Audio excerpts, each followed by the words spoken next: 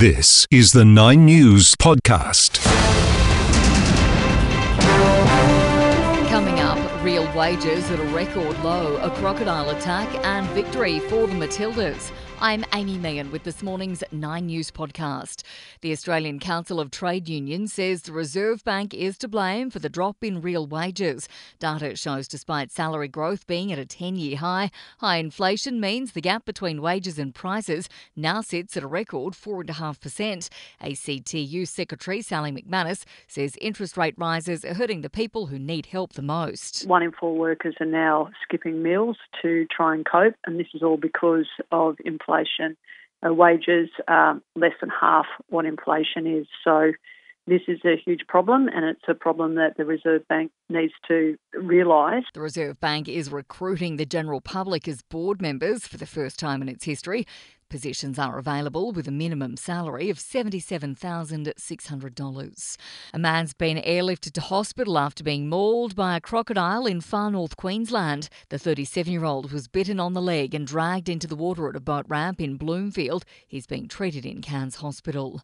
Shark hunters in New Caledonia have caught a 3-metre shark believed to have killed an Australian tourist. 59-year-old Chris Davis had been swimming at a beach in Noumea when he was attacked. A woman had been mauled in the same spot in January. Residents in Flowerdale in Victoria have revealed how close they came to losing their homes in a large grass fire that's still burning out of control.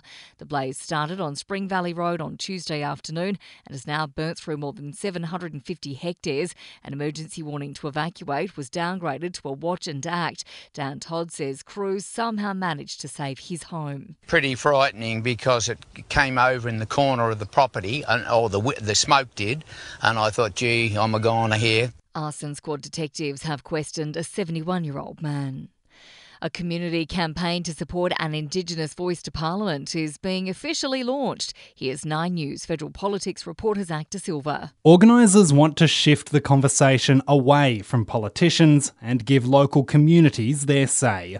Workshops are being held on how to spread a pro-voice message. The Yes Alliance is also rolling out a new logo. It's the first official branding for the campaign for a voice to Parliament. 400 to 500 people are expected to attend the official launch. It'll be an alliance of unions, grassroots organisations, faith groups and business figures. In Canberra, Zach De Silva, 9 News. The US President has been meeting with NATO countries ahead of the first anniversary of Russia's invasion of Ukraine. Joe Biden and NATO's eastern allies are holding discussions against a backdrop of heightened tensions after Russia announced it would suspend its last nuclear treaty. President Biden says it's crucial European security be protected. Commitment of the United States to NATO, I've said it to you many times, I'll say it again, is absolutely clear.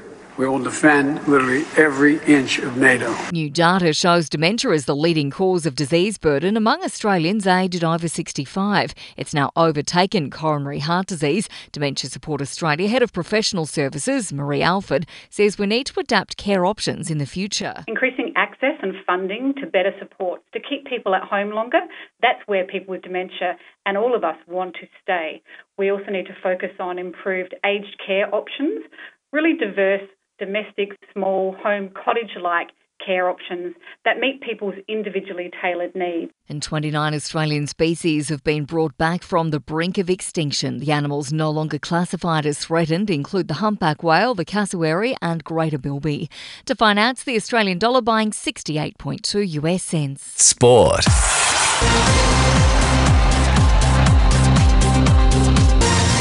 Mighty Matildas have once again claimed the Cup of Nations trophy, sealed with a 3-0 win over Jamaica. Ashton Agar is the latest cricketer to be released from the Australian Test squad midway through the series against India. Selector Tony Dodemaide says the decision to send the spinner home was made considering the players returning from injury. Cameron Green, Mitchell Stark coming back, it gives us an opportunity for different options of team structure. With Mitchell Swepson coming back as well, they'll essentially give us 5 spinners in the squad for the remaining 2 tests, which is probably too many, really, saving a disaster. Captain Pat Cummins has lost his spot at the top of the ICC's Test bowler rankings for the first time in 4 years. England quick James Anderson is now the best Test bowler in the world.